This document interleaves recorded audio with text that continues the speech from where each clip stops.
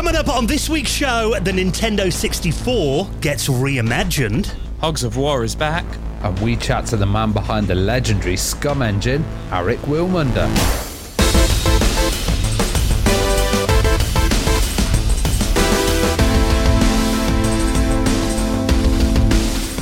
And the Retro Hour podcast is brought to you every week with our incredible friends at Bitmap Books. Now, have you seen their brand new book, perfect for October? From Ants to Zombies, 6 decades of video game horror, delving in to the remarkable history of games that terrify and delight in equal measure, launching on Halloween. So you can check that out and the rest of their retro gaming collection at bitmapbooks.com. Hello and welcome to the Retro Hour podcast, episode number 400, your weekly dose of retro gaming and technology news with me, Dan Wood. Me, Ravi Abbott. And me, Joe Fox. And I think we need a bit more excitement. Episode 400, boys! I knew the sound effects would come out. Have some champagne, Joe. Set the fireworks off on the lawn at the front as well. 400 episodes of this little podcast that we started. We were trying to work it out, weren't we? It was January 2016 when we launched this podcast, thinking, I remember Ravi and I saying, we'll do maybe 2 or 3 episodes, see how it goes. And here we are almost 8 years later and 400 episodes of this show out there in cyberspace, covering the news every single week. And of course, the guests that we've had on as well. I mean, we're not going to get too self-indulgent this week, hopefully, but I think, it is nice to have a little celebration when we do reach a benchmark like 400. Yeah, it's absolutely mental. I remember when we were walking and Dan turned around to me and he was just like, should we do a podcast? I was like, oh, isn't podcasting dying a bit? They don't seem to be like that big anymore. And yeah, let's just go for it. We both like radio. And Joe joined us. And yeah, 400 episodes later, many years as well. It's pretty crazy. And, I can't believe some of the guests we've had on as well. Some of these people giving us their time and it's pretty amazing. And also, trusting us to be able to come on and tell their story and not kind of, go for the drama and the hype and just tell the kind of story from their perspective, which I really enjoy. Yeah, I think, the fact that the incredible caliber of people that we've had on the show as well, people that I never dreamed I get to speak to when I was a kid, sitting there in my bedroom playing video games by some people who not only we've had on the podcast, but actually regard as friends now as well. It's just been an incredible journey through the last 400 episodes. And of course, we want to say a big thank you to you as well for tuning in every single week. There'd be no point in doing this without our incredible audience. Big thanks to our incredible sponsors as well who make it all possible. And don't know about you guys, here's to 400 more. Yeah, absolutely. That's it. How many grey hairs will we have by then? I've already got a fair few. Yeah. But yeah, it's just incredible hanging out with you guys every week as well. And the events we get to go to, all around the world as well, made possible thanks to this little podcast that we do every single week. So it's just been amazing. Now, you might remember over the last couple of weeks, we kind of opened the doors, didn't we? And said, if you want to come on the show and maybe leave us a little message, I actually set up a voicemail line. Now, we have been quite overwhelmed, I think is probably the word. We've had loads of these. So, honestly, a massive thank you. I had no idea that we get this many, if I'm honest. And I could play them all back to back now, but I think that will probably take up around 8 minutes of the podcast. So what I'm going to do is I'm going to kind of break them up, play a few at the start, a few just ones I've randomly selected. We'll do a few in about half an hour, and then I'll play the rest of them out at the end of the podcast as well. So you guys want to hear a few voicemails now? Yeah, man. Let's do it. Go for it. Hello, Retro Hour. My name is Stephen Goodwin, author of Grumpy Manager, Die Hard Vendetta, and more recently the book 20 Go to 10. Congratulations to me, Dan Wood, me, Ravi Abbott, and me, Joe Fox, for making it to 400 episodes. I personally didn't think they'd get past 329, but that's because I was on episode 329. Thanks again for having me on the show, and I look forward to 2043, when my recent games will be old enough to be considered retro. And hopefully I'll be allowed back on the show. Bye for now. Guys, I've been listening to this podcast since episode 1. It's absolutely brilliant. Some of my favourite episodes have been the ones where you've interviewed the 8-bit musicians, the ones that dealt with the old school sound chips. I'd love it if you could get Yuzo Koshiro on there, but you've had the classics from the C64 era and the Spectrum era and that. And, you know what I mean? Keep doing it. Keep going for it. I fucking love it. I don't know if I can swear, but I just did. Anyway, you go for it, guys. I'm Jason Manchester, by the way. Take it easy. Congratulations, Retro Hour Podcast. Oh, my goodness. God bless you, gentlemen. And you too, Dan. Thanks so much for being the best podcast of all time. You guys are the ones that started me listening to podcasts. It was the very first episode of the Retro Hour Podcast. That was the first podcast I ever listened to, and you are still my absolute favorite of all time. I listen to every single episode.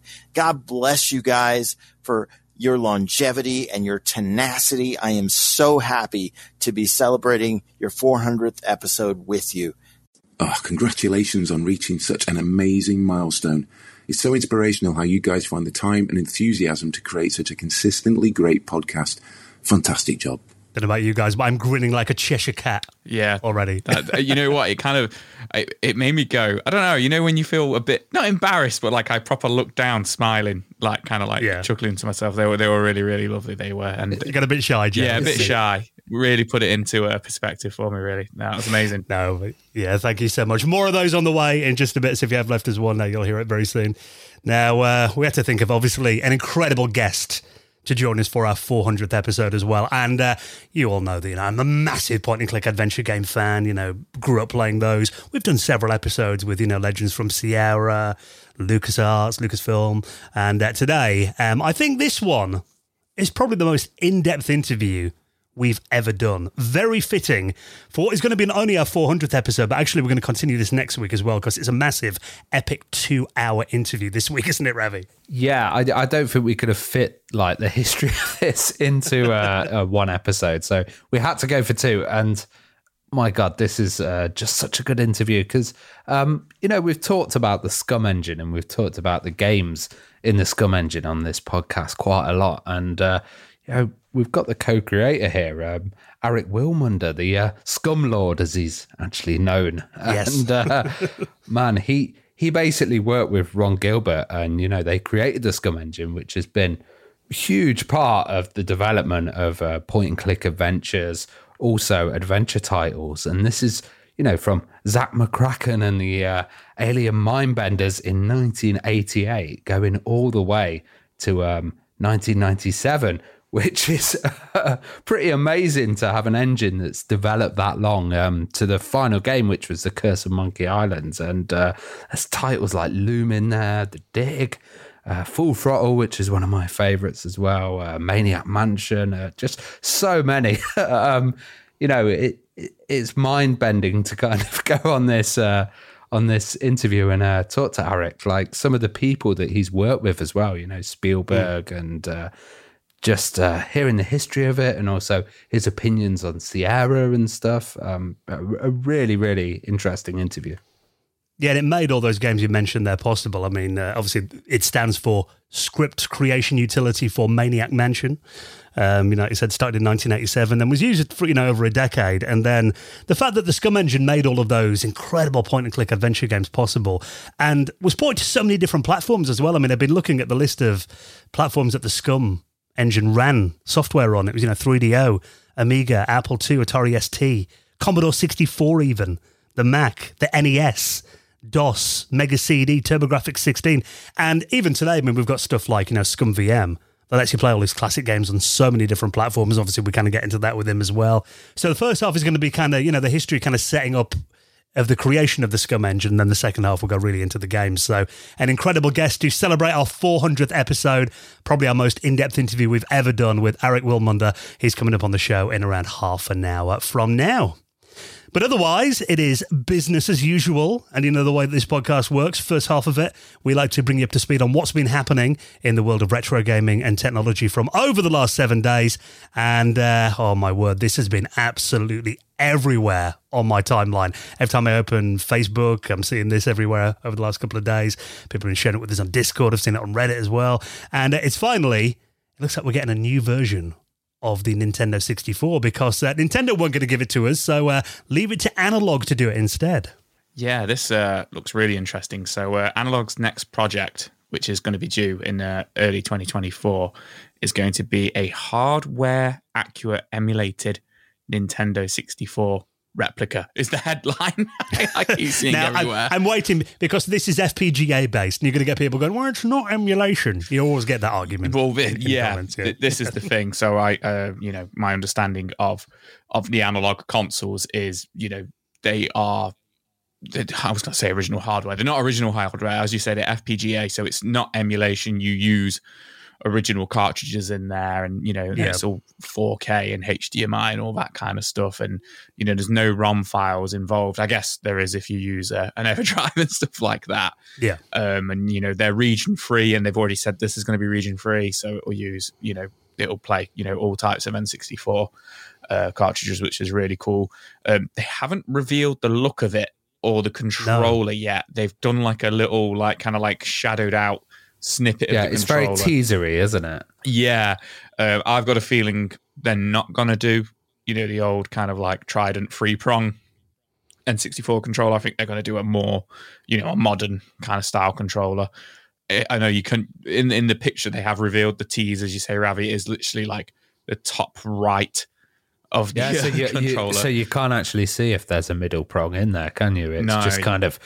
It could be hidden in the dark, I guess. But this system, it's a console. It's going to be called the Analog 3D. And the tagline is, the future is here, 64 bits of pleasure. And like you said then, Joe, it's they've revealed some of the specs already, wireless Bluetooth and 2.4G, 4 original style controller ports on it as well. That's good. So it will work with the original controllers by the sound of it. Wicked. Completely re-engineered in FPGA, uses the Analog OS. No emulation in there as well, but what I really like about this is it's not so much a straight copy of the N64. They've also enhanced it too, so it is a reimagining of the system, including some new display modes as well, including 4K resolution. So basically, play your N64 games upscale to 4K on your modern TV. But it's also got original display modes as well. So what you can do is select the display mode, and I think. They've definitely beat Nintendo to this one, and it's always been hard to emulate the N64. I remember it took ages for the emulators to kind of get it going. Like Mario 64 seemed to be one of those titles that, everybody could do, but the compatibility on other stuff, some of the rare titles, it was really tough. And from what I hear, with the Analog Pocket and the Super NT, Analog are just really good at this. They know what they're doing, and they say 100% compatibility, and that will happen. It's not one of these kind of hype things. This company has such a good reputation of creating these devices, and they often look really beautiful as well. The Analog Pocket, from what I saw, it looks absolutely amazing. I've never actually used any analog products myself. Have you guys ever had one in your hands? No, I've not used any of them. You guys know me. I'm very old school. Original hardware. You don't need this HDMI. Yeah, RF on my N64 at the moment. You're not even wrong there. So I've not played them, but I know they're highly regarded, especially the Analog Pocket. Whenever we're looking to do news and stuff like that, I always see pretty much every week something about the Analog Pocket being praised, or something else has been ported to it that plays, really, really well and stuff. So it is exciting to see, the Nintendo 64 being done. It's interesting because, obviously they're saying, without any of the performance problems or rendering inaccuracies of the N64. So it would be interesting to see, if the draw distances have improved at all in any of the games like Body Harvest or anything like that, or even if they have a smear vision on there that you can turn off. I think that will be the probably the original mode, and then it'd be amazing to see smear vision as you put it in 4K. Well, it looks like as well those original display modes. They've used classic PVM's CRT displays as a reference point. So basically, it's going to emulate what it looked like on a PVM on a modern display. That's cool. Which I think is going to be quite interesting to see, because that's the thing, isn't it? I mean, even when you play N64 games on the Switch, some of them have problems on there, with Nintendo's own emulation. So the fact that this is like a proper FPGA reinterpretation of the N64 with, what looks like a modern style controller that works with modern displays as well. Because, it does feel like whenever, we talk about mini consoles, that seems to be the one thing everyone wants, isn't it? Like an N64 Mini. That does kind of lead me to my next point, which is how much do you think this is going to cost? Because I've got a feeling it's probably going to be more than, one of the mini consoles, for example. Yeah, I think aren't these usually like £300-400? They're pretty expensive, aren't they, when they come out? So I won't be surprised. A lot of these kind of like, even just the replica consoles, which are in 4K, tend to be on the new console kind of price wise side of things. They're kind of the high quality ones, though, aren't they? Yeah, like, absolutely. For that 100% accuracy. And I can imagine even having your N64, all your original stuff, and then the games would be expensive, but also having, adapters on the back and stuff. I can imagine that gets quite expensive, but not near that. But, it sounds good if it's a good solution. And I think you might have add-ons in there. People can just like virtually add like memory expansions and stuff. It's going to be great to see what happens. Yeah, absolutely. I think just having a new N64 that's easy to hook up to a modern display looks good, which is like half the battle already won, I think. So looks like there's not long to wait for that. So if you want to check out the little teaser so far, I will link that in our show notes as well. Now, something else from back in the day that is back for 2023, or maybe 2024, actually. This is running as a Kickstarter at the moment and is literally just started at the time of recording this. I think we're about 2 days in, but already they've reached over £20,000 at the time of recording. And rightly so as well, because this is an official remaster of Hogs of War.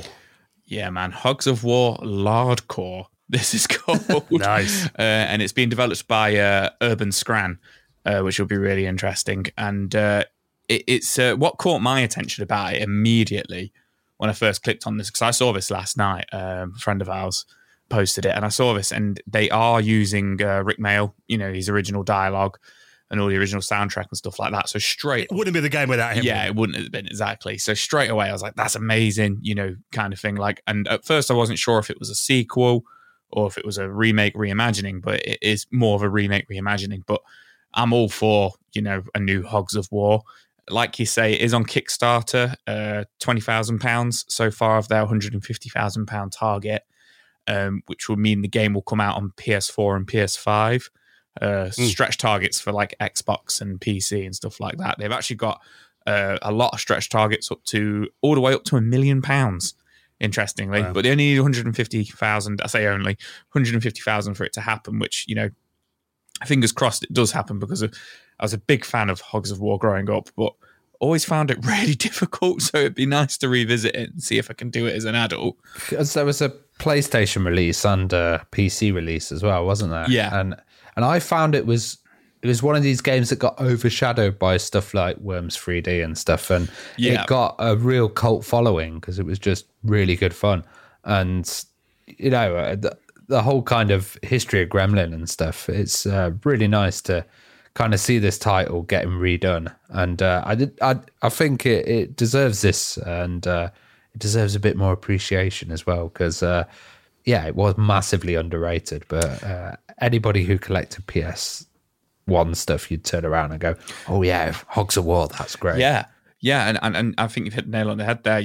A lot of my friends, who are into games, not necessarily retro games, or just kind of had a PS1 back in the day and stuff like that, a lot of them will bring up Hogs of War, and it's interesting because it's not got any sequels. The legacy is it was a one-off game, for PS1 and PC 25 years ago. But so many people talk about it, and it's just like you say, it seems to be like it doesn't get a lot of love, and maybe it just doesn't get a lot of love outside of the UK. And it was a time where camera angles were also, they could make or ruin a game. And people were just kind of getting used to that. And I think they cracked it with Hogs of War, I remember playing some of the older titles, like Lemmings 3D and stuff, and it was just a nightmare for me. Yeah. I can... some of the games, didn't do too well. I mean, obviously this was an original IP, luckily, so it wasn't something that was 2D and then, they transitioned to 3D, but I think they did pretty well with, it's that kind of like, when is it? What is it? 98, 97, Hogs of War. So they did pretty well with the 3D on it. One thing I will say, I don't know about you guys, but I really, really, really had to look through the Kickstarter to find out what console it was actually on. Yeah. I found it in the FAQs. It's laid out really fancy, isn't it? But it's not the easiest to follow, the Kickstarter page. Yeah, so, by any chance, anybody who's involved in it is listening, that was my biggest kind of like, I was like, what console is this actually for? Because this is really exciting. And then one of the comments was pretty much some of the comments in the comment section I was reading through earlier today were saying, maybe try and, it seems aimed towards the Hogs of War fans, which are out there, but I don't know how they would do this, but if you could try and aim it to the wider audience, maybe it would do better, but I don't know how they would do that with such a kind of like, it is a bit of a cult game. Do you know what I mean? Yeah, but looking at it as well, like it was all about the gameplay. Like the original landscape was just completely bare, Yeah. Compared to what they've got now with like, the shader graphics and all the kind of more cartoony, deliberate style that they're putting in there. It's going to be quite a different game, I think. And new audience, kids might pick this up, and if they really have good fun with it, then it might grow, and you might get another. I'm looking at the team behind it as well. Interestingly, there's quite a few of the former Gremlin team behind it, including Ian Stewart, the former CEO of Gremlin, actually runs this company by the sounds of it, Urban Scan. Excellent. Based in Sheffield as well. So it's, I think, I've got every faith that they're going to deliver a really good product. So, and the fact that it's, already reached that amount of money in just like the first 24 hours, pretty much over 20 grand. I'm pretty confident it's going to make it. So if you want to back that on Kickstarter, that is available now, and I'll put that in this week's show notes. Now, I was nearly a bit late recording the podcast this week. I say you guys were like, we're ready.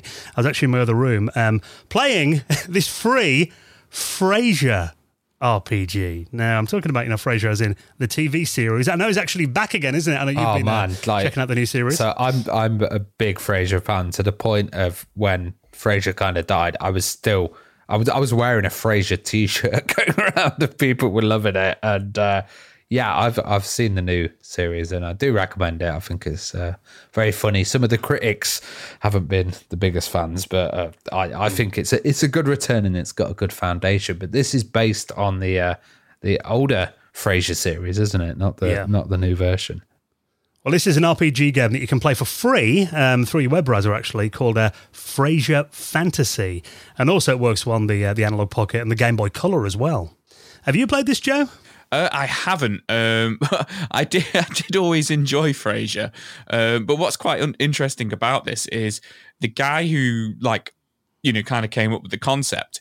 He just did a little Photoshop mock-up of the box artwork, and then he did that 4 years ago. And then he was him who's I found the tweet of where he's like, "Oh my god, somebody actually made this into a game," which is just absolutely brilliant. And I know Ravi, like you say, you're a really big Frasier fan, and I do remember when Frasier finished. I remember watching the final. People used to take the mick. They used to put PS1 Frasier covers and stuff, and fake all these kind of games coming. So it's good to see it coming out on the Game Boy Color as well, which is interesting kind of format to choose it, because the way that they've done it is it's a bit like an RPG, but then they've also got these huge pictures, and I must say, Frasier does look well creepy when you kind of start it. He's got a sinister look in his eyes, but it is quite a good fun. It's in a Zelda kind of style Pokemon. It's that kind of Zelda Link's Awakening / kind of Pokemon top down look, isn't it? Which I love the plot as well. Basically, Fraser's just trying to organise a house party, but Daphne then goes to bed. He has to try and get his dad out of the house and get the place ready. Then he realises he's got to do his radio show in the middle of it as well. And it's got great music. There'll be a Game Boy rendition of the Frasier theme tune. Plus salad and scrambled eggs. Yeah, so it is incredible. And it's funny to think, because I was trying to think before, there wasn't any Frasier games back in the day, was there? But it would have made a really good point-and-click adventure game out of Well, the Frasier. thing was, the whole set and stuff, people got obsessed with it. I remember people were doing, recreations of the apartment. That was one particular thing in it. And that's where you start, obviously, in the game straight away. And, people talk about set designs as well. And apparently that's one of the really amazing ones. But it is just basically a Frasier game set in his world. And, of course, creating a disastrous dinner party is pretty much a staple for Frasier. He's probably done about like 200 dinner parties and ruined them, Yeah, so it looks really cool. And it is available for free to play on your original hardware, or there is a little web player as well, so you can play it in your browser. So definitely worth checking out. Now, Joe will be very excited about this news. Obviously, we're talking about the new Mario movie when that landed back in the summer. Was it this year or last year? But anyway, 30 years ago as now... did you go and see it at the cinema, Joe, when you were little? Did you go and see the Super Mario Brothers 93 movie? I didn't. I can tell you exactly where I was. I think it must have been Christmas, I want to say 95. And I think it was definitely Christmas Eve. And it was the TV premiere of Super Mario Bros. On TV. And right. I remember it. I remember it so well, me and my brother watching it. And like I say, we loved it. We had no problem with it whatsoever. I even remember... Your favourite film ever? One of my favourite films ever, absolutely. And, I even remember we have a tradition in my family growing up that you always got a present on Christmas Eve.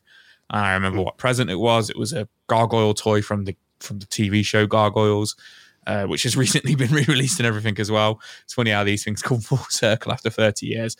But yeah, Super Mario Bros. 1993 live-action film is getting a 4K anniversary release. And I know, Ravi, you said, a lot of these films come out and stuff like that, but it was just funny because it's Super Mario Bros. And it's such a terrible movie, and it's funny because it's like, I was looking at it in the first film, this one had a $40 million budget and it made $39 million at the box office. Lost money. So it lost money, $100,000.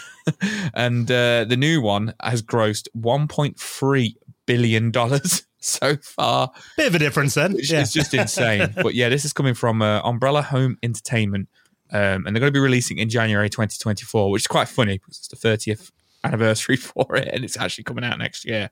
But it's going to be a hell of a collection, so it's going to cost $100.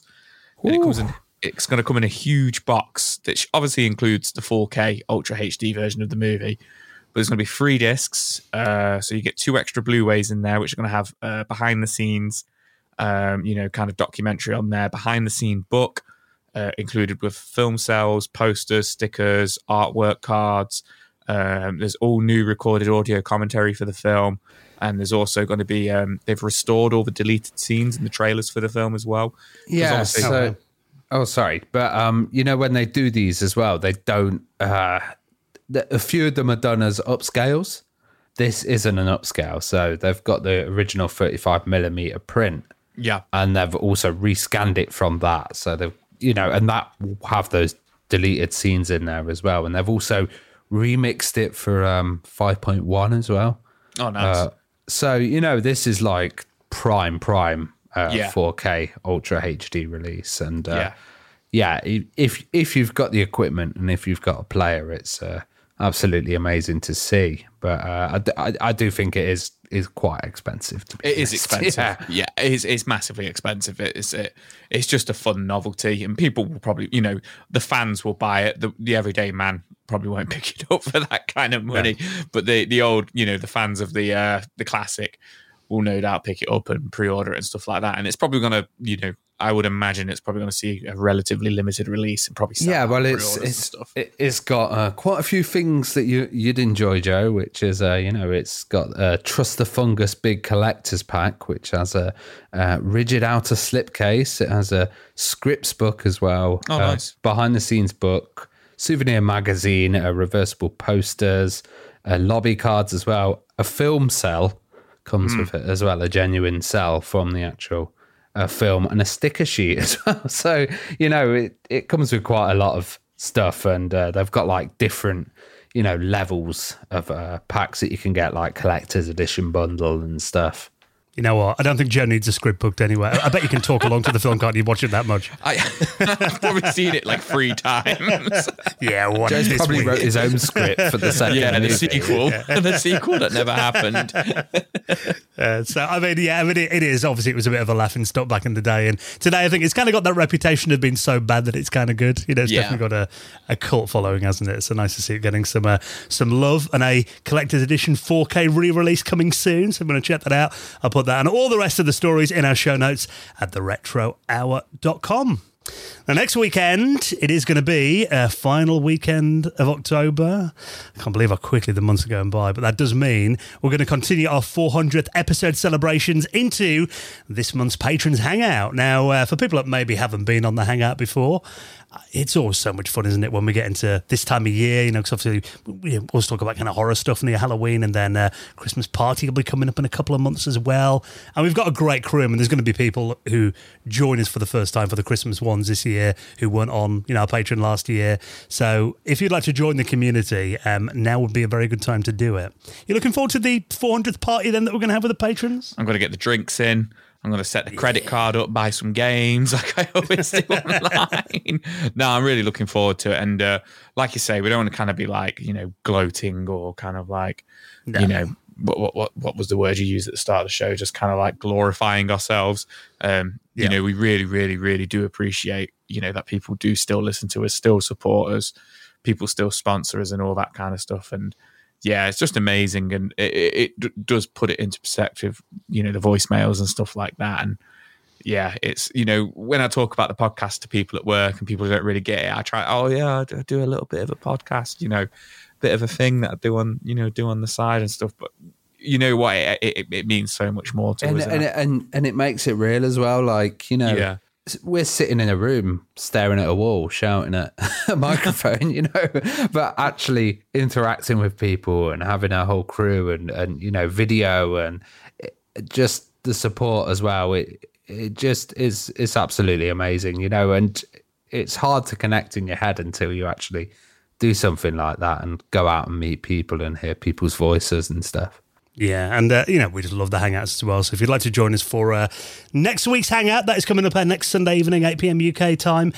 All the details to sign up will be on our Patreon page. You can head to theretrohour.com, follow the links there. You also get a lot of other perks as well. You get an ad-free version of the podcast every week. It's longer. You get an extra 2 or 3 news stories every single week. And also we're about to record our latest episode, number 38, of our patrons-only podcast, The Retro Hour After Hours, where we're going to be going back to the year 1995. So if you want to get that in your podcast feed this weekend, sign up on Patreon right now. All the details are at theretrohour.com, and hopefully you can help us reach another 400 episodes of this show. And of course, when we do get new patrons, we induct them into the most prestigious high score table in the world of retro gaming, and that is the Retro Hour Hall of Fame. So let's induct our newest members. Hall of Fame! And the first one in there this week is a gold member, actually. Welcome to Fabio, Andy Aldrich, Paul Bullard, and Brian Downey, who all joined us on Patreon over the last week or two.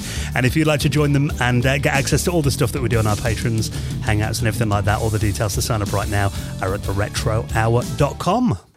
Right, we're going to chat to this week's special guest, the first of an epic 2-part interview all about the legendary SCUMM engine with Eric Wilmunder. He's coming up in just a moment. Before we do that, let's take a second to give a massive thank you to this week's sponsor, and that is our wonderful friends at Shopify. Now, if you use Shopify, this sound will be music to your ears. You know what that means, Ravi? made a sale. That's it. That means you've made money on Shopify.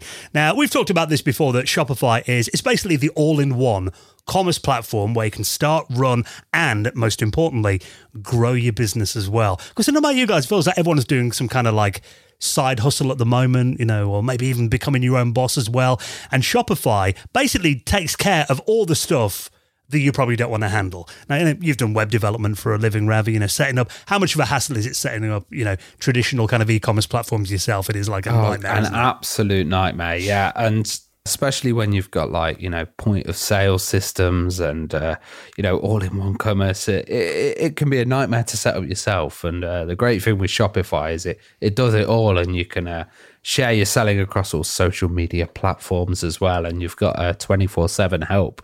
Yeah, which I think that in itself, is just worth the price, isn't it? Not having to deal with calls from customers and stuff yourself and support them. And they've got an extensive business course library on there. They are ready to basically support your success every single step of the way. And it covers all these sales channels, shop ready, point of sale systems, e-commerce, even in person as well. And like you said, across all the social media marketplaces, Facebook, Instagram and TikTok too. And, I've used Shopify. I've actually been using it recently with a friend of mine who runs a t-shirt printing business. And we've set it all up on there for him. And he's selling like some Christmas t-shirts on there. He's started to sell a load of them over the last couple of weeks. My friend's got a wrapping paper business. And he started to do that. And also mug printing as well. That was another one. Yeah, and a friend of mine a couple of years ago, I mentioned it before, he's an author and he was trying to do it all like on WordPress before selling stuff, set him up on Shopify, took all the hassle out of it and basically let him do what he loves, which is writing books.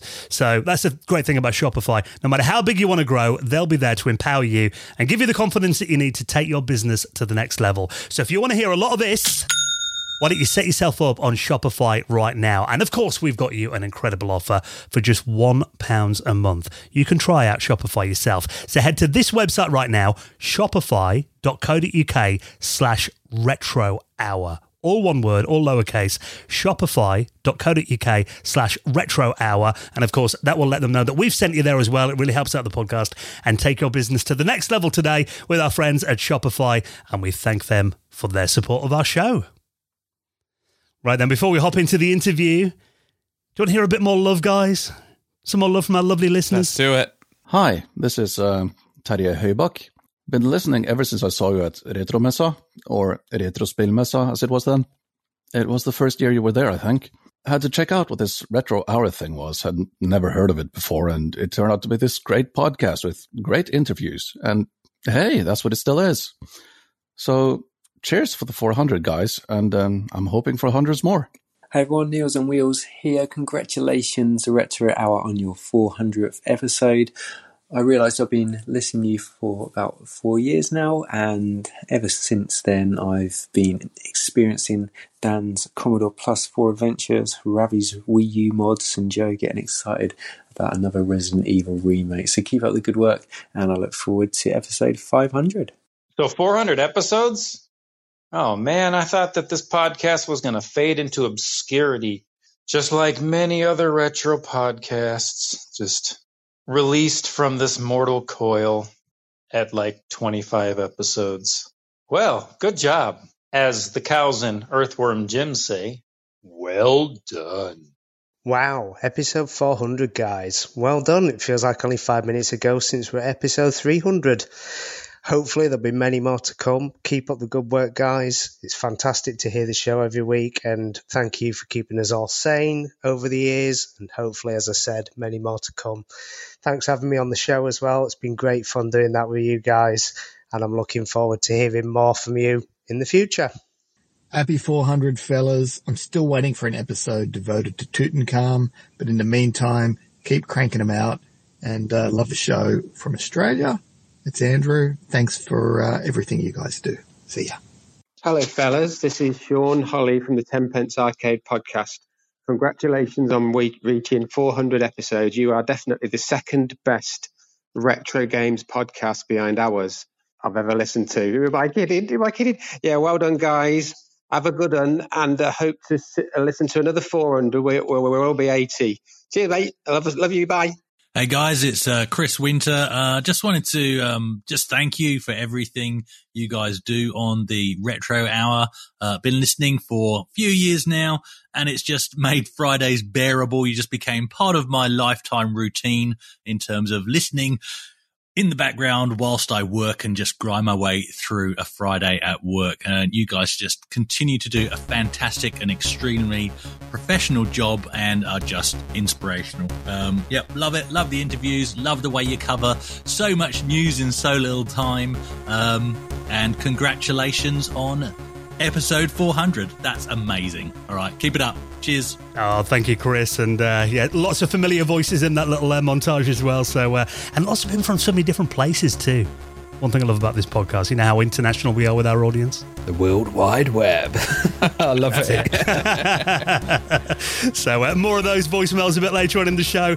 But of course, thank you so much for leaving them. Everyone who was kind enough to leave us a little good luck message. Thank you very much for that. You know, little tear in the eye now after listening to those. So more of those coming up at the end of the podcast. If you did leave one and you haven't heard yours yet, then keep listening. But of course, before that, we have got the main event though, as we kick off probably the most in-depth interview we've ever done. The first of our epic two-parter with the Scum Lord himself, Eric Wilmunder, is next on the Retro Hour podcast.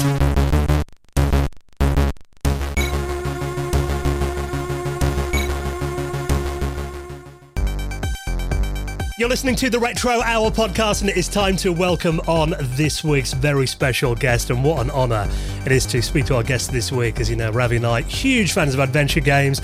Grew up, my childhood memories playing LucasArts and Lucasfilm games back in the day. Some of my fondest childhood memories, and it's all made possible thanks to our guest today, who was the co-creator of the legendary SCUMM engine, often known informally as the Scum Lord. Let's welcome on this week's very special guest, Eric Wilmunder. How's it going, Eric? Oh, it's going great. Thank you so much for having me here. Really appreciate you taking the time to come on and not only share some memories with us, but also join us for the episode 400 celebrations as well. So nice to have you here. Oh, I'm quite honored to be here, and congratulations on 400 episodes. Yeah, thank you very much. It's been a wild ride so far, so long may it continue. Now, before we get into some of the incredible games that you've worked on, I mean, it's always nice to kind of go back to day one with our guests and kind of find out, where the journey all began for you. So, I mean, do you remember your first ever computer or gaming experience, kind of where it all started? I sometimes I think they say that the most important part is showing up, and I showed up in the right place. So I grew up in Silicon Valley. One of my neighbors was Doug Engelbart, who invented the mouse. And so I just sort of assumed that everybody had neighbors who worked on computers and invented, groundbreaking technologies in the industry. And as it turned out, my first real hands-on with computers was when I was about 12 years old. The school district in Palo Alto had ordered an HP 3000, and HP couldn't deliver it, but they could deliver a 2000. But a few months later, the 3000 showed up, so they gave the 2000 to the junior high, and one of the teachers decided to take a crack at teaching a programming class. So if you can imagine a bunch of 12-year-old kids typing away on teletypes in the afternoon. And then the real breakthrough is my dad found an old display monitor and an old modem, and my user and password would let me onto the system at night as well. So I would rewrite Star Trek, and I would write, we had one we called Overkill, which was basically, launching rocks at each other and trying to destroy each other's cities.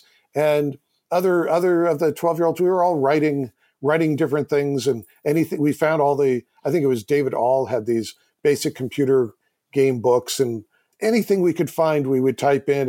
And I actually wrote some things the teacher asked me to remove because they started to show up around campus. It was like a Mad Lib, but it would generate phrases I'd found in an old Playboy magazine. Nice. And, so we agreed.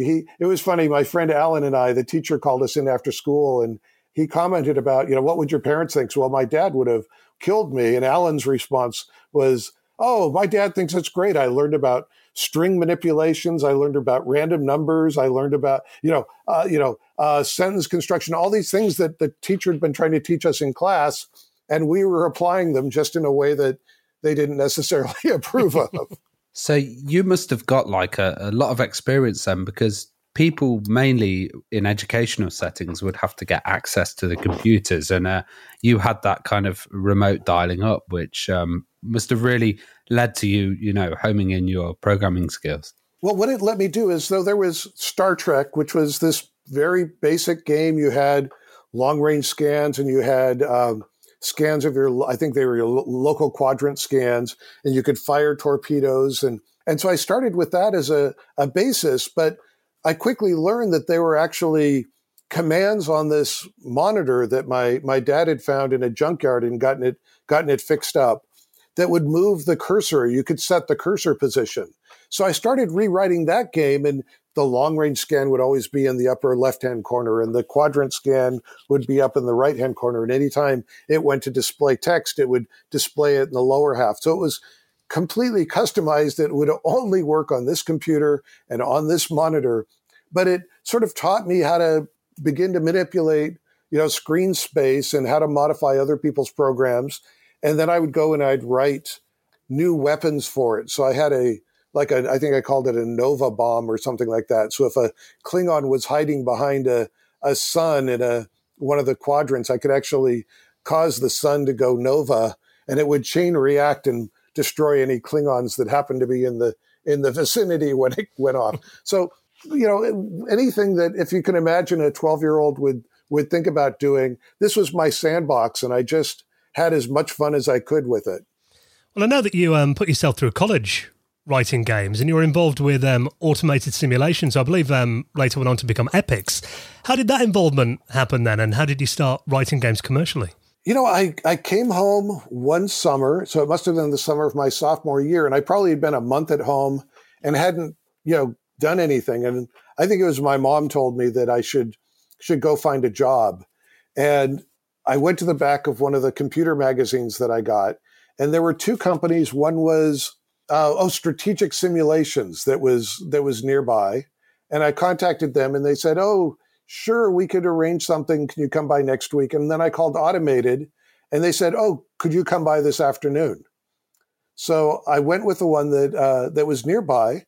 They had been the two founders, so Jim Connolly and John Freeman were the game designers there, and they'd written primarily on TRS-80s, but had written in BASIC, and so I had lots of familiarity with BASIC from my days working on the HP systems.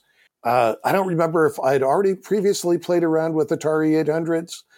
Before then, I'd actually played on an Exidy Sorcerer, which is a Z80-based processor. And but they would basically set me up with a machine and I think a floppy drive, and gave me the TRS-80 code and said, "Hey, let's see what you can do with that." So during the last month or two of my summer vacation, I think I'd finished the first game and got started onto the second game.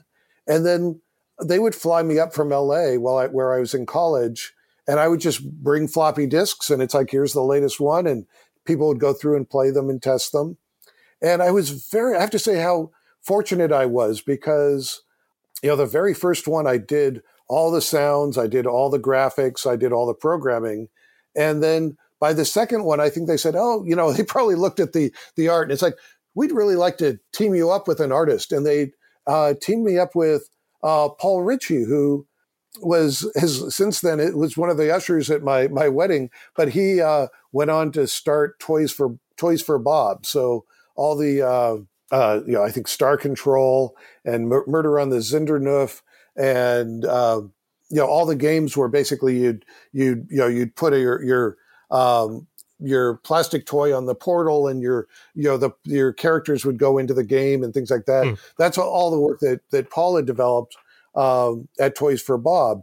So he now became my artist, and so that just really taught me, the benefits of working with people on a team. Is, when you looked at the first game I worked on, my main character, when standing around, looked like a dead cactus.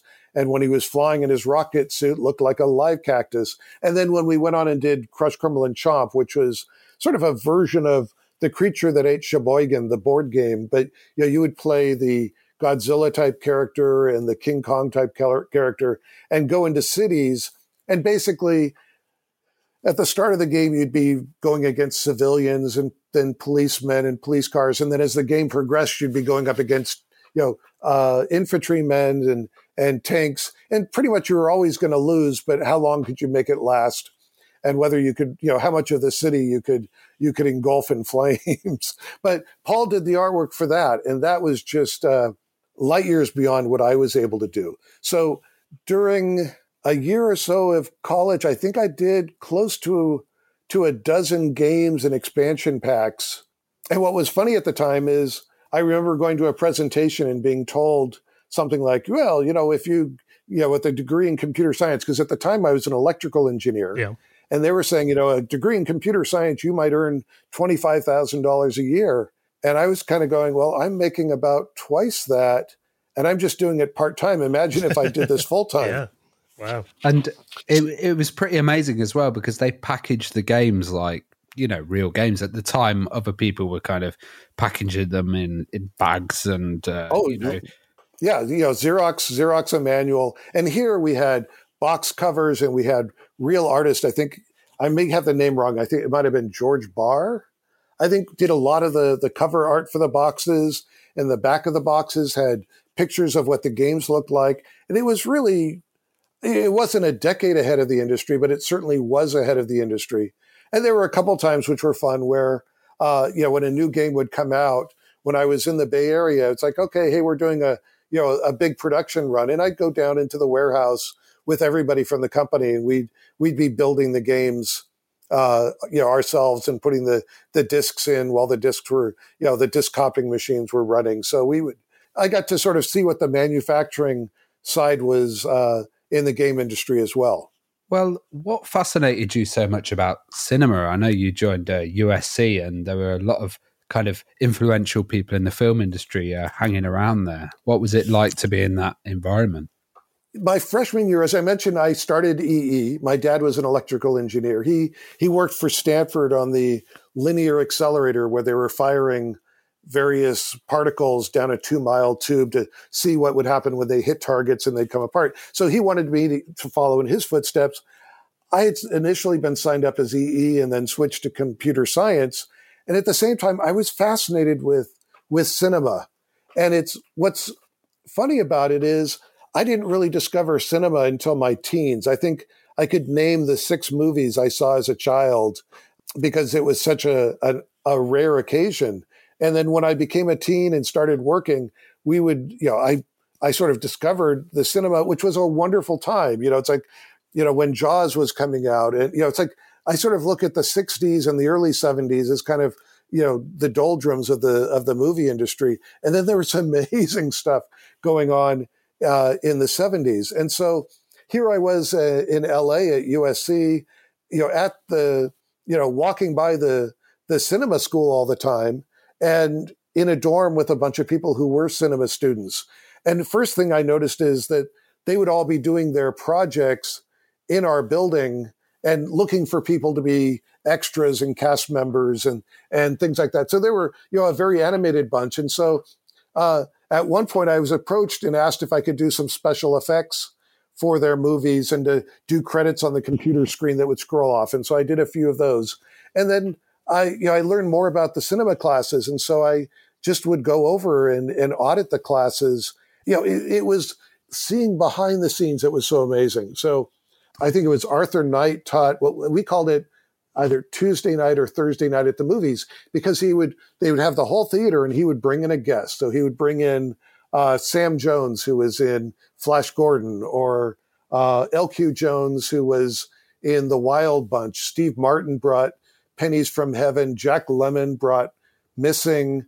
I think it was Gary Kurtz brought in Empire Strikes Back a couple months before it came out theatrically. And what was amazing is you'd get to watch the movie and then they'd take Q&A for an hour and a half or so. And this was everything I'd wanted to know. My dad was actually friends with Walt Disney's brother Roy. As a kid, I remember wanting to go to Disneyland, but instead being dragged down to the Disney studios and actually seeing them making The Jungle Book, and getting a tour of the animation department and seeing footage from that. And so for me, this was the closest thing to seeing what the movie industry was like. And it was always an area that I had a lot of interest in and passion for.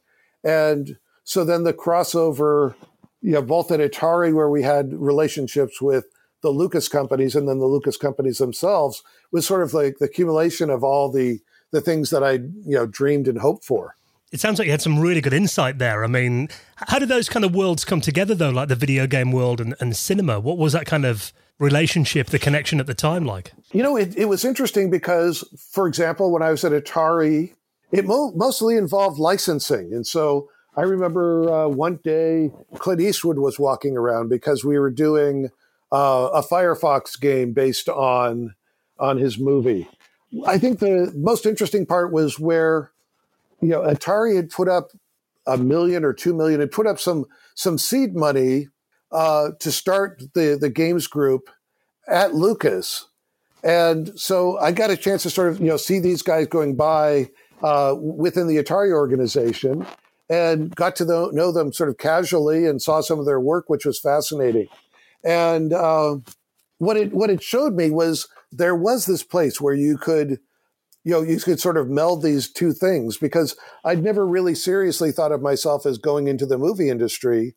And yet the technologies were all coming together. If you look at the breakthroughs in special effects going on in the Star Wars movies, it was all about, computer controlled models and computer controlled cameras. And so you could repeat a scene. So you'd be flying a camera by a spaceship with just the engines on, and you'd run it by again where it would have other lighting, and then you'd run it by again, and you could create the matte, which would then be used to separate that spaceship and the lighting from the stars and everything else behind it. And so there was this interesting merger of the technologies where computers were getting involved more and more in cinema.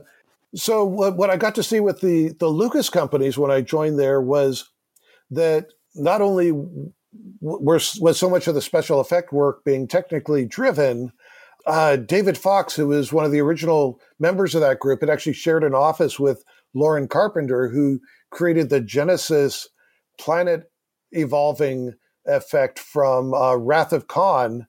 That apparently, it was so good. I think they used it 3 times in other movies. Now the Klingons were interested in it in the next movie, but that was all based around fractals.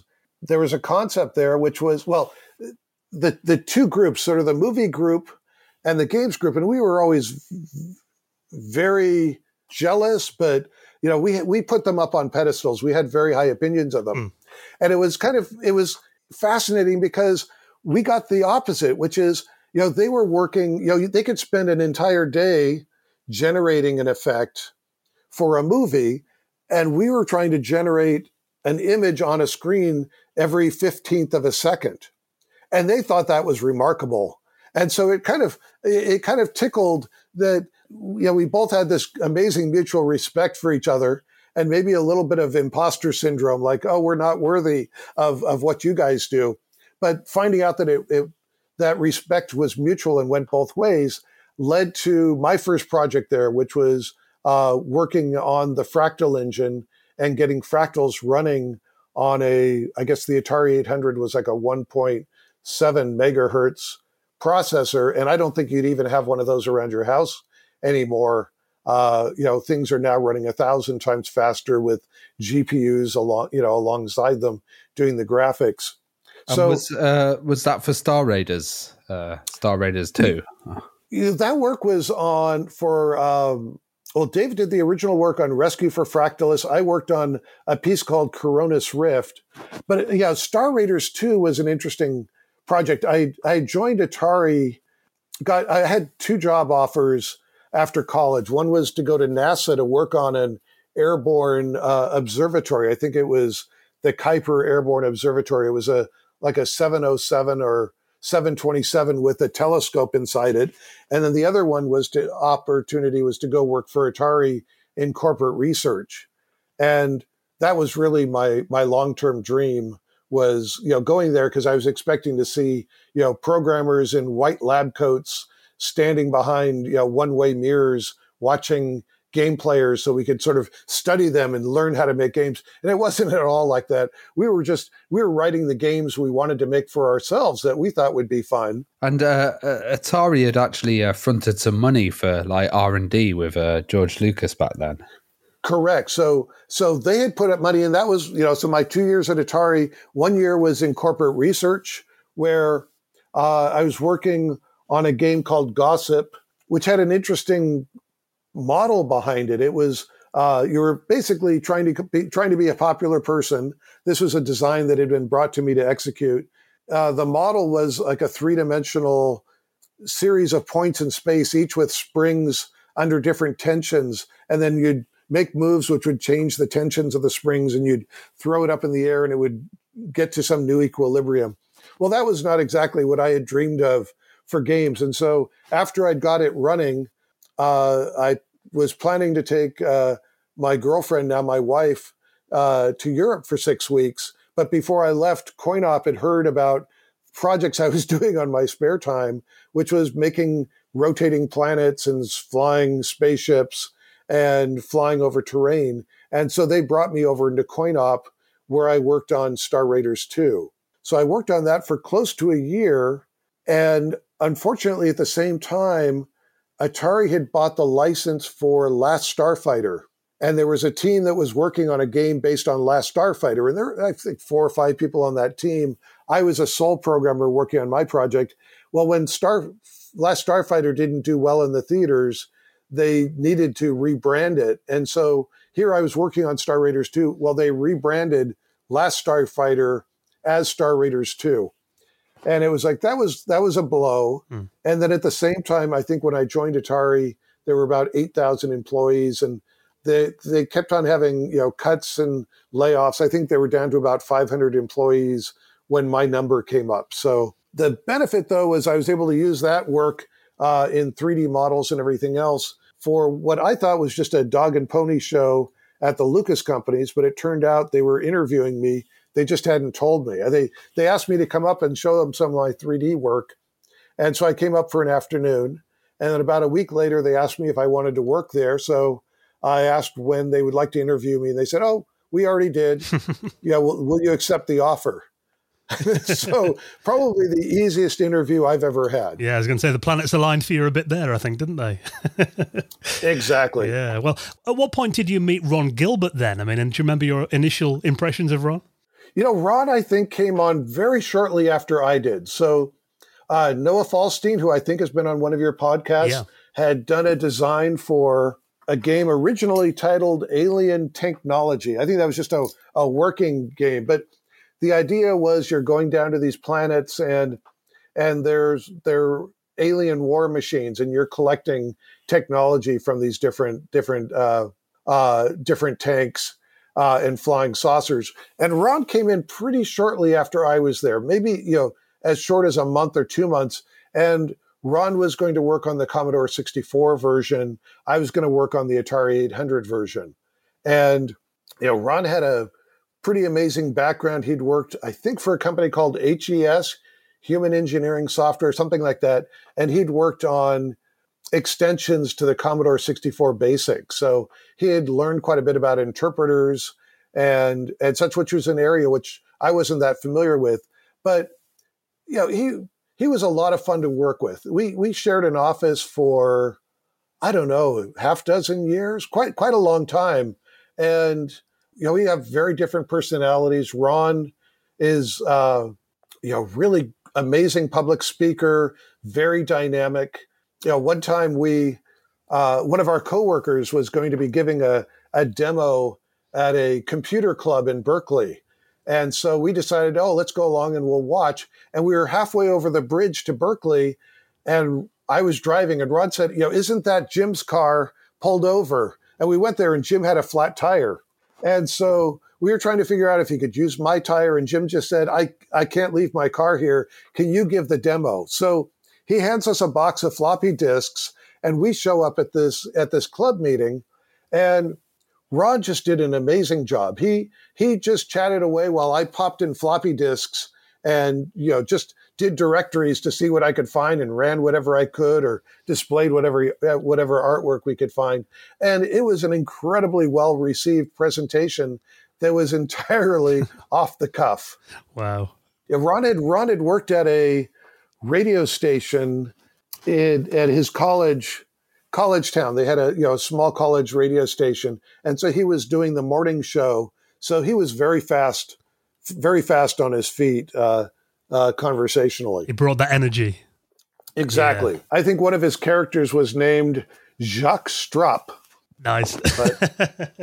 Yes. Well, I mean, let's talk about some of the projects that you worked on at Lucasfilm. I mean, one really revolutionary and very cutting-edge game was a Habitat, which I believe was actually the first attempt ever at a large-scale commercial virtual community, what we call today a MMORPG game.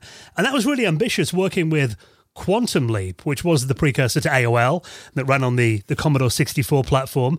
So what do you remember about working on that project, and how did that develop, and how did that benefit the development of what would become the SCUMM engine? There were a lot of parallels there. So the team on the Lucas side was Chip Morningstar, who's still probably one of the most talented and skilled programmers that I know. Randy Farmer, who another wonderful person, and so Chip was primarily focused on building the system, and so the global world. Randy was focused initially on the telecommunication side, so getting the modems working and getting things talking between the Commodore 64s and the computers in Virginia. My job was the graphics engine, and so I was taking everything we had in our pantry. So we had an animation system which we had used on and had developed on projects like Labyrinth, and is one by Charlie Kellner, where you went around inside caves. Oh, the Eidolon. So Charlie had built a cell animation system, and the cell being based around traditional animation cells that you might find in a Disney or a Warner Brothers, where, for example, you could have a set of walking legs, and then you could put a torso cell on top of that, and then you could put arm cells that are swinging back and forth.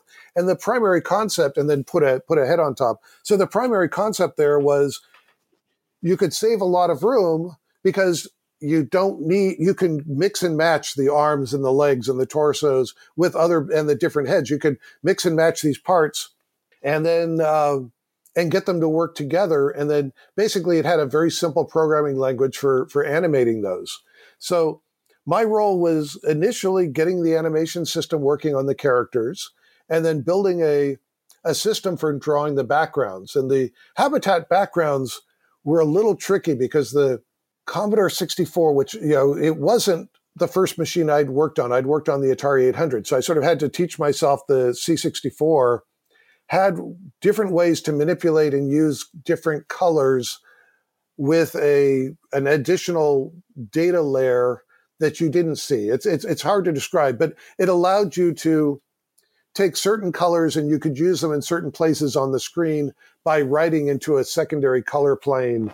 But all of that secondary plane was on very big boundaries. It's like on character size boundaries. So getting that system to work so you could design the world and minimize the amount of data necessary to have to send that data down from the main servers, and then building the world. And so as I got the animation system done and the background system done, then I sort of became the natural person to start building the world. And as I pointed out, I'm not an artist. So we had artists drawing the things in the world, and I was just using them as building blocks to develop the world. And I have to say, though, many months into that, we had set it up so we could teach other people how to build the world.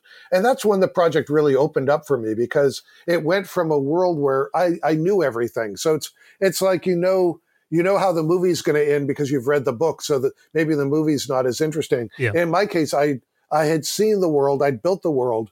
And for me, the real interest cranked up when we actually got to see the users building the world. And my goal all along had been, for example, we gave each user an inside of a house that they could rearrange their furniture, and an outside they could rearrange. But I always thought that the turnstile could be the most interesting part, where as you generate money, you can buy more world, whatever that is, regions in our case. And you could do interesting things with these. But you put a turnstile out in front, and people can basically buy their way into this piece of terrain that you've built, and let the users build the terrain and let them make it interesting. And then the economy is there. The more that they can generate from turnstiles, from people visiting their interesting world that they've generated, the more world that they can buy, and then they could hire gardeners to put in their trees, and they could, they could hire architects to design, so let the economy of the world build itself out for the future. And then one of the key things, though, there was we were really given a lot of free rein to innovate. And the original Habitat design docs was basically one male, one female avatar. And so the first thing I did is I said, that's way too limiting, because we're going to have, a half dozen characters on the screen. We need to be able to detect them from one another. So the first thing I did is found a way to be able to pattern into their textures, so that you could have, checkerboard pants or striped pants or a blue shirt or a pink shirt, and then there were other things where when you'd pick up an object, because we had the cell-based technology that could offset subsequent cells. Like if you carried something, I put in flags. So, boxes you would carry with your arms straight out. But if you had a magic wand, your arm would swing back and forth. But then the final thing was, we want even more variety. And since everything was built by attaching things to other things, one day I took the head off the avatar and had the artist draw me a different head. And I found a way to basically be able to attach it. So now you can not only customize your character, male, female, change their height, change the texture of their clothing, you can now completely change your character. And I think even the final step was replacing your avatar entirely. So instead of it being a walking, talking person, it could be a little wind-up penguin. Or I created this spider that it would actually wear the avatar heads.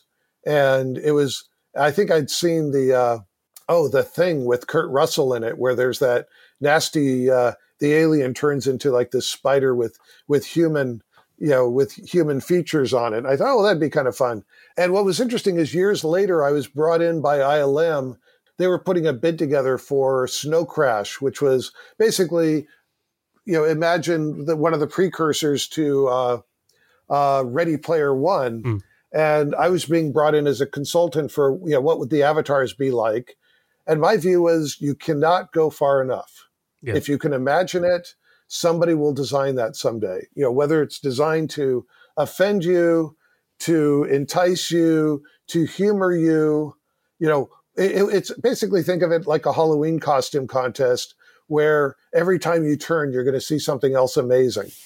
Do you think that the kind of background and interest in film helped, visualize and develop the engine with stuff like actors and scenes and, being able to create different costumes and having that kind of structure in film, and then applying that to an engine so other people could use it easily? Well, I think that segues well into SCUMM, because that was really, the some of the basis as the SCUMM system was being developed. So Ron and I were again sharing an office together during that development time. And there were even aspects where, if you look at the SCUMM language itself, it is almost like writing a movie script. If you look at a script and you'll have all the characters' lines, but then in between the lines will be all the direction. The character walks over to the door. He opens the window, what it may be. And if you look at much of the structure of the SCUMM language, it is that, but in a programming matter. It's like walk Dr. Fred to door. It literally, that is what the language looks like. Say line Dr. Fred, here's some text, and that's what he'd say. Do animation Dr. Fred, reach for door handle, whatever.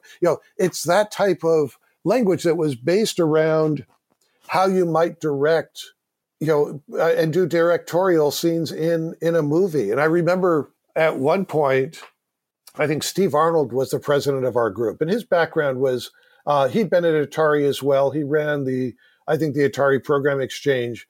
His background was as a psychologist. And Ron was trying to figure out, the crossing the line between interactive and non-interactive, because clearly the cinematic world is non-interactive. You're just watching it. But we were going into a world where you're walking characters around and doing things, but on occasion you lose interactivity. And we had, I think, maybe even 3 or more layers or levels of interactivity where some, for example, when you would tell a character to go walk to a door or to open a door and they'd walk over to it and they'd reach out and open it, you would have the interaction where, hey, when they're walking, you could still change their direction and things like that. But once they reached the door, the interactivity stopped for a second and then the scripting took over. So we would then trigger the animation to reach out for the door. We'd trigger the animation for the door to open. We'd trigger the sound effect for the door sound for the door opening. We'd trigger the character steps through and then arrives on the other side. But there were various layers we could do it, where some of them we'd leave the cursor still on the screen. So it almost still felt like, oh, I'm still driving this character, even though for that brief period of time, your ability to interact with the characters had been taken away. Other times, for example, in Maniac Mansion, when you'd ring the doorbell, you'd cut to another room inside the house and you would see, I forget if it was Weird Ed or Dr. Fred, somebody would be in their room doing something, and then they'd get up and you'd see them walking through the house. And you could actually begin to learn what the interior of the house looked like by watching, the characters walk through it themselves. And in those scenes, you had no interaction at all. So you take the cursor away entirely as you'd watch those, the other characters walking through the house.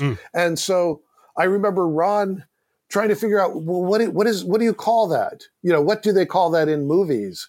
Well, they don't call that anything in movies because movies are non-interactive. You're always non-interactive. And so if you go to a scene, you just film another scene. But the comparisons we were looking for at the time were like, well, when you're playing Ms. Pac-Man and you just finished a level, and then you get this scene where, Ms. Pac-Man is animating, being chased with a ghost, and then she'd eat, a power pill or whatever and turn around and chase the ghost. And really it was like a break for you as the player. But I think Steve Arnold just said, well, you're cutting away from this and it's a scene. Well, let's just call it a cut scene. And basically it was just an invented term. There was no term used for that prior to that question being asked. And Steve just came up with a word that made sense.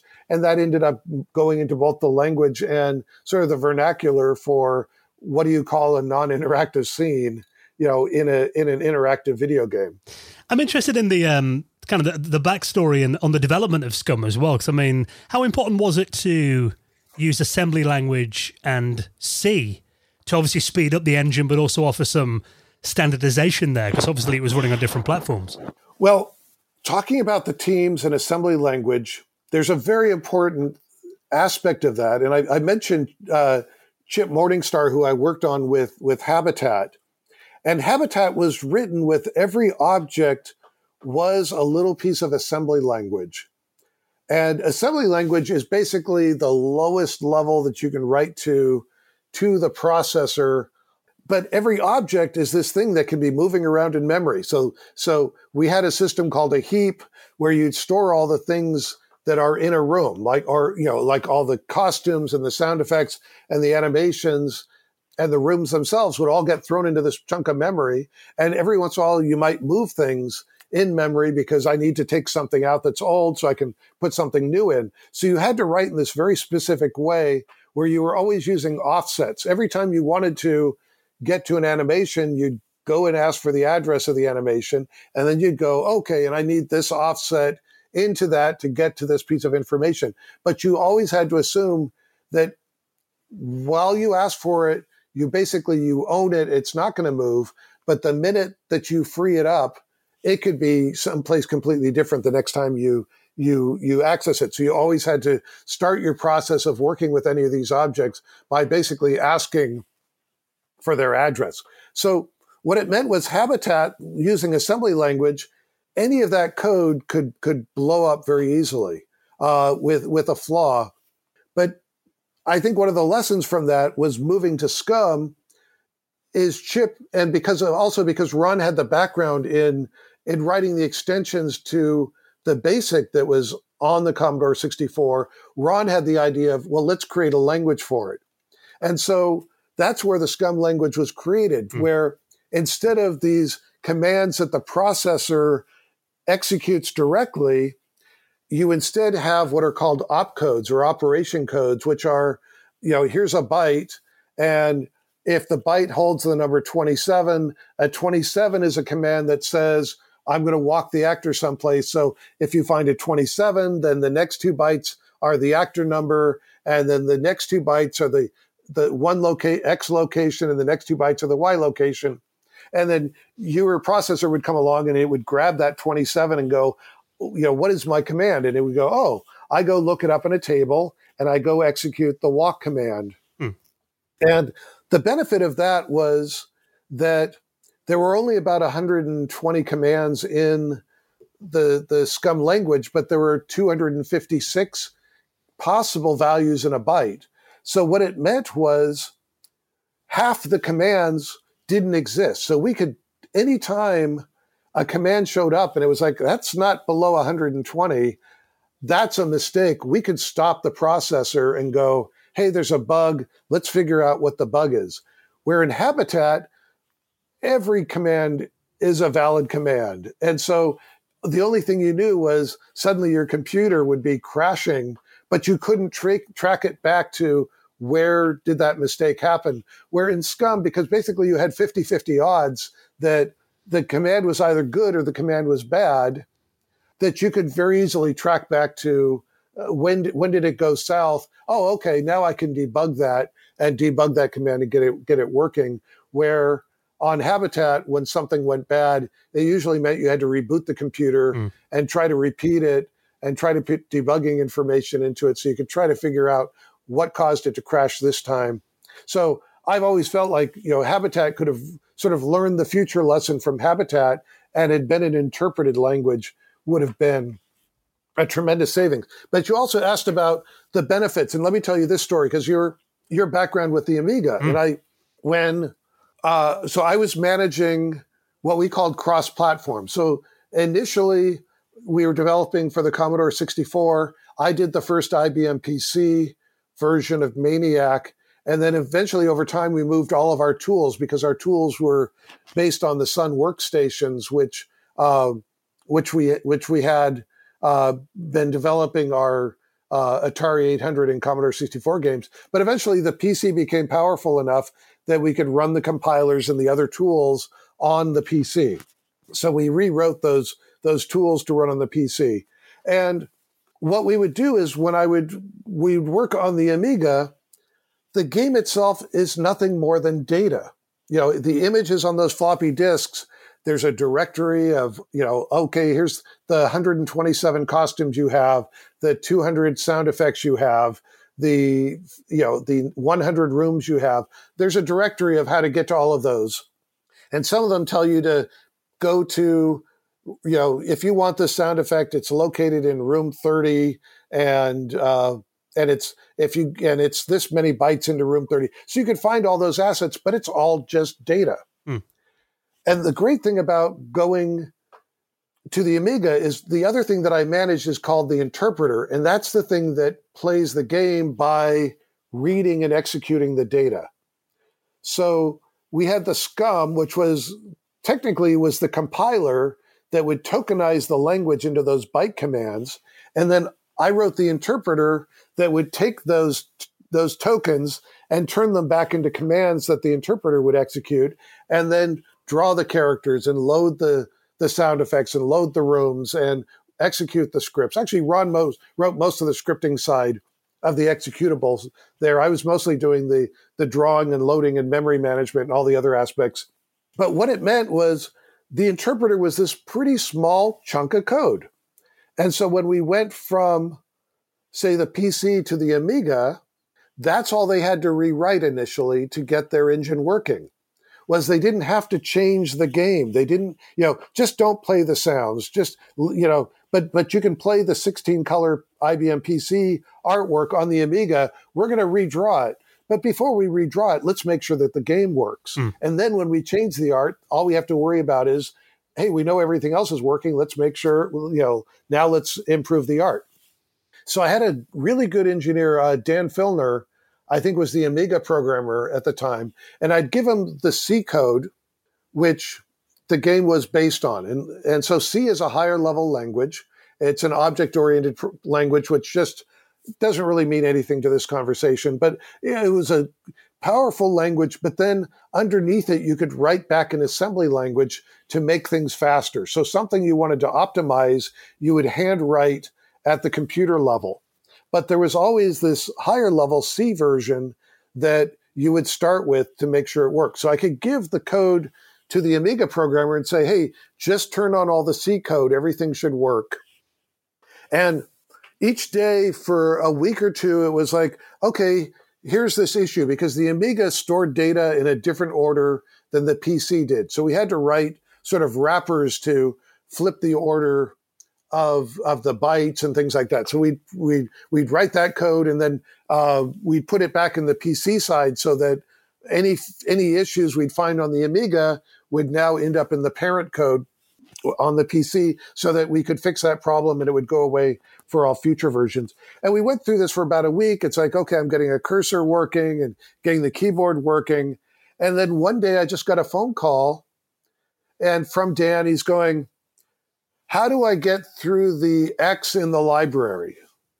And it took me a second going, what are you talking about? What X and what do you, and I realized he'd actually played the game far enough where he was now playing the game. It's like once he got the interpreter working well enough, then the game is just, all that data, you can believe in it. We already built the game. It already works on our trusted tools. Now we just get this one small piece of code, the interpreter, on your computer, and then the game will just work. Then after it's there, then we can make all the enhancements, put in the Amiga digital sounds, put in the 32 color background art, redo the characters, do better music, etc. But initially, the key thing is getting a system that's solid, and we could start with all that data that we had, we already trusted before changing everything. It was a great way. So having that interpreted language meant that literally the game you had on the Amiga was the same game you had on the PC game-wise. Versus, I remember, I think it was CinemaWare did, what was the game? Rocket Ranger? They did one where, they did a flying game, and on the Amiga, great sound and great graphics. And then I remember seeing like the Commodore 64 version of it, and all it really was taking the name of the product and then go building, something else. And that's where, port is a 4-letter word, and that's literally what you were getting there. We were looking at building a game that took as much advantage of the platform as we could, which is why you mentioned earlier that you had 12 floppy disks on the Amiga version of Monkey Island, because we had a great game, and then we really wanted to make sure it was truly taking the best advantage of the hardware that was there. Yeah, I bought a hard disk to play Monkey Island 2. It was because it was that fully featured. You're right. There's nothing cut out of it. It was the game that you got on the PC as well, and the power of SCUMM made it so it was possible to migrate between machines. And I think also the fact that the engine was so versatile as well. One of the other game that I loved back then was Loom, and we had Brian Moriarty on the podcast a couple of years ago as well, and that was a really interesting interface that game had. Obviously that kind of changed the SCUMM engine up somewhat, because rather than having the usual commands that you had in many of the LucasArts games, you had that kind of that experimental interface where Bobbin actually played his spells on his staff. So what did you think of that title then, and the way that Brian used the SCUMM engine in that game? I think that if I wanted anything, it would be for that game to be bigger. And I think that Brian had come over to us from, I think it was Infocom, where he'd worked on a lot of text-based games and amazingly creative projects with tremendous depth. I think he worked on Trinity, might have been one of the products he worked on. And I think when he moved over to using the SCUMM system, he wanted to do it all. He wanted to have the same amount of control that he had over a text-based game as he did over a graphics game. And that's like having a writer wanting to have the same amount of control over their book as they would if it was a movie.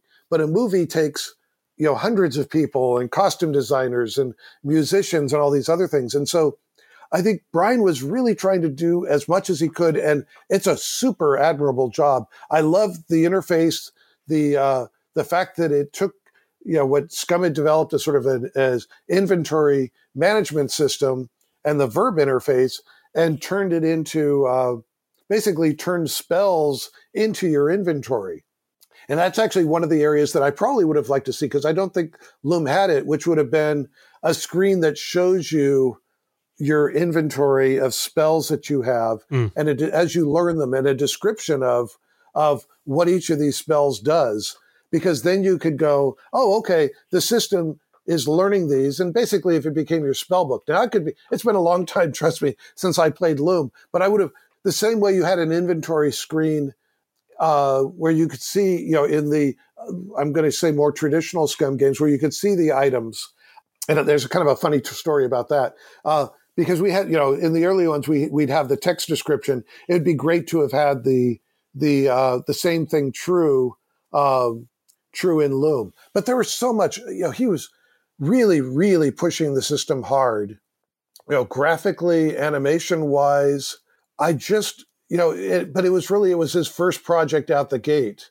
And I would have loved to have seen a larger team on that, because yes, he was working with musicians and he was working with artists. But I think Brian really, tried to shoulder the burden of doing all of the scripting work on that on his own. And it probably would have really helped to have had, I think most of the other games would have a team of four scripters or more just filling things in. And I think that's where I think a lot of people find the depths in the SCUMM games was, the environments were so rich with objects, because you could very easily go, oh, the artist drew something up on the wall. Well, a scripter can come through really quickly and mark that item and give it a name, and you can read it, and they could write something funny about it, and it just makes the world that much more rich with all of these things. Even if they're not directly tied to the game, they're part of that game experience, which can lead to the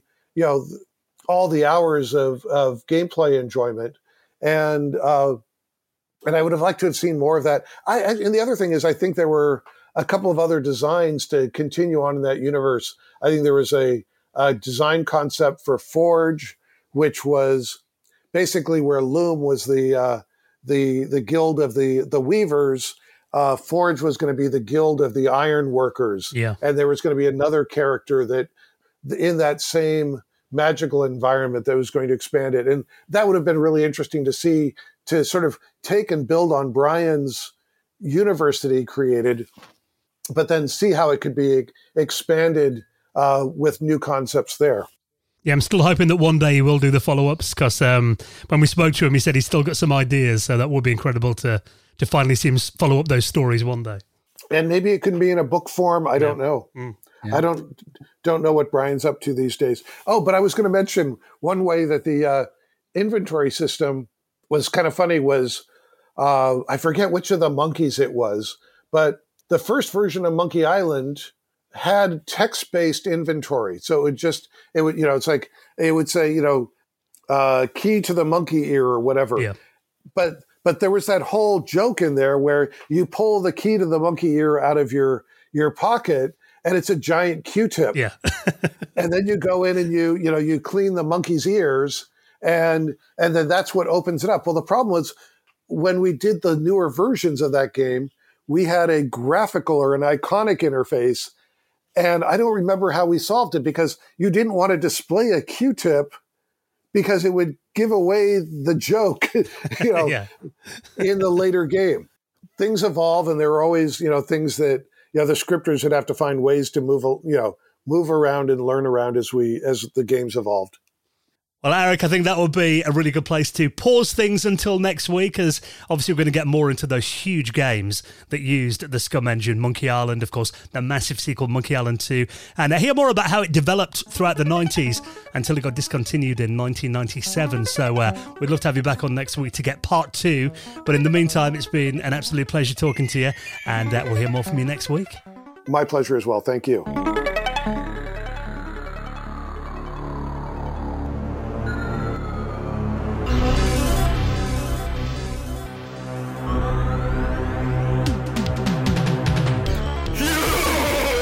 Congrats to Ravi, Joe and Dan on reaching 400 episodes of one of the best shows on the internet, the Retro Hour. I've been listening every week religiously for years now, never miss it. Got the best news, the best guests, cannot knock it. But you are missing me. I think you should get me on to talk about how I managed to build my own retro 8-bit games console from scratch with no previous electronics experience. It's also the fastest 8-bit games console, that is the Usebox. So big congrats, guys. Here's to no 400 episodes. Thank you. Hi, Dan, Ravi and Joe. Brett Alexander from Australia here. I started listening to your podcast at the start of the pandemic, and eventually I was able to become a Patreon supporter about a year ago. So I try and lurk on the Patreon's hangout as often as possible, but it's either 5 or 6 a.m. here when it starts, and I'm in no condition to be seen on camera and even speak coherently. But I still find it very enjoyable just to lurk and listen.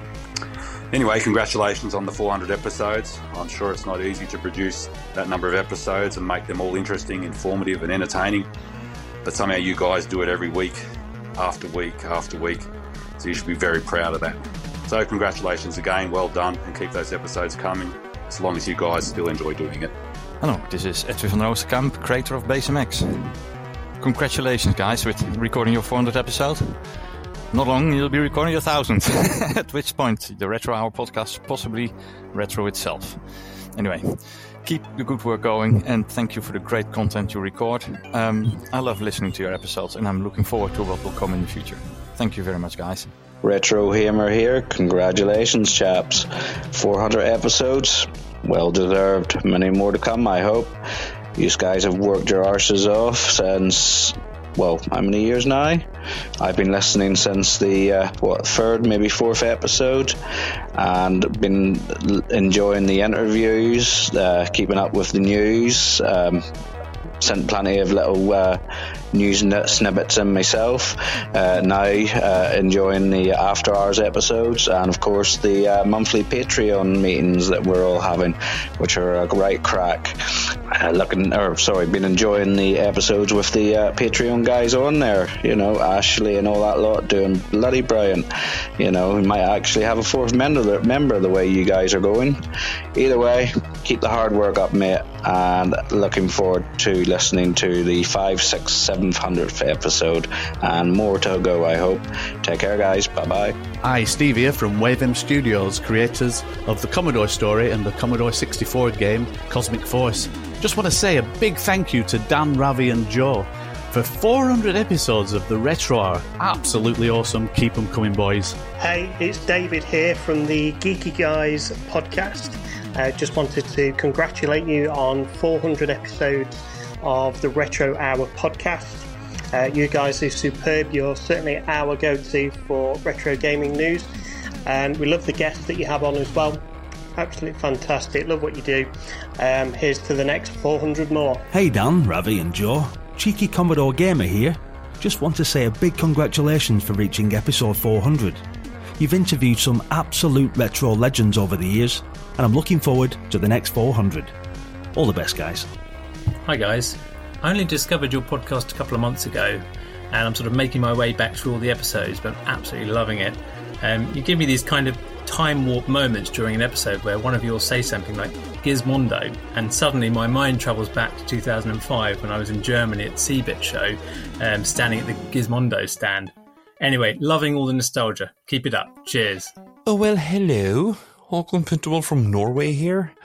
Dan, Ravi, Joe, congratulations on 400 episodes, and thank you so much for making 400 episodes. I'll take a Jägerbomb for that. But I would also like to take the opportunity to say that you guys are without a doubt one of my favorite podcasts. And the reason for that is because of the guests you get on the show and how you guys interview them. Because out of 400 episodes, I think it's maybe 300 names that I've never heard about. And to listen to their story and to let them tell their story by themselves through voice instead of some kind of interview on a news page, the podcast format is so much better. And thank you so much for doing all the work and getting the video game history out there through your podcast. And I'm really looking forward to episode 500, 600, 700, 800, 900, and especially number 1000. And again, thank you. Cheers, or as we say in Norwegian, skål. Goodbye. Hello, Tommy here. I've taken a break in playing Demon's Crest on the SNES to congratulate Retro Hour on their 400th episode. A podcast that has given me so much, both an insight and new information about this hobby that I love, and new friends that I really, really cherish. So this is me saying cheers for another 400 episodes. Ta!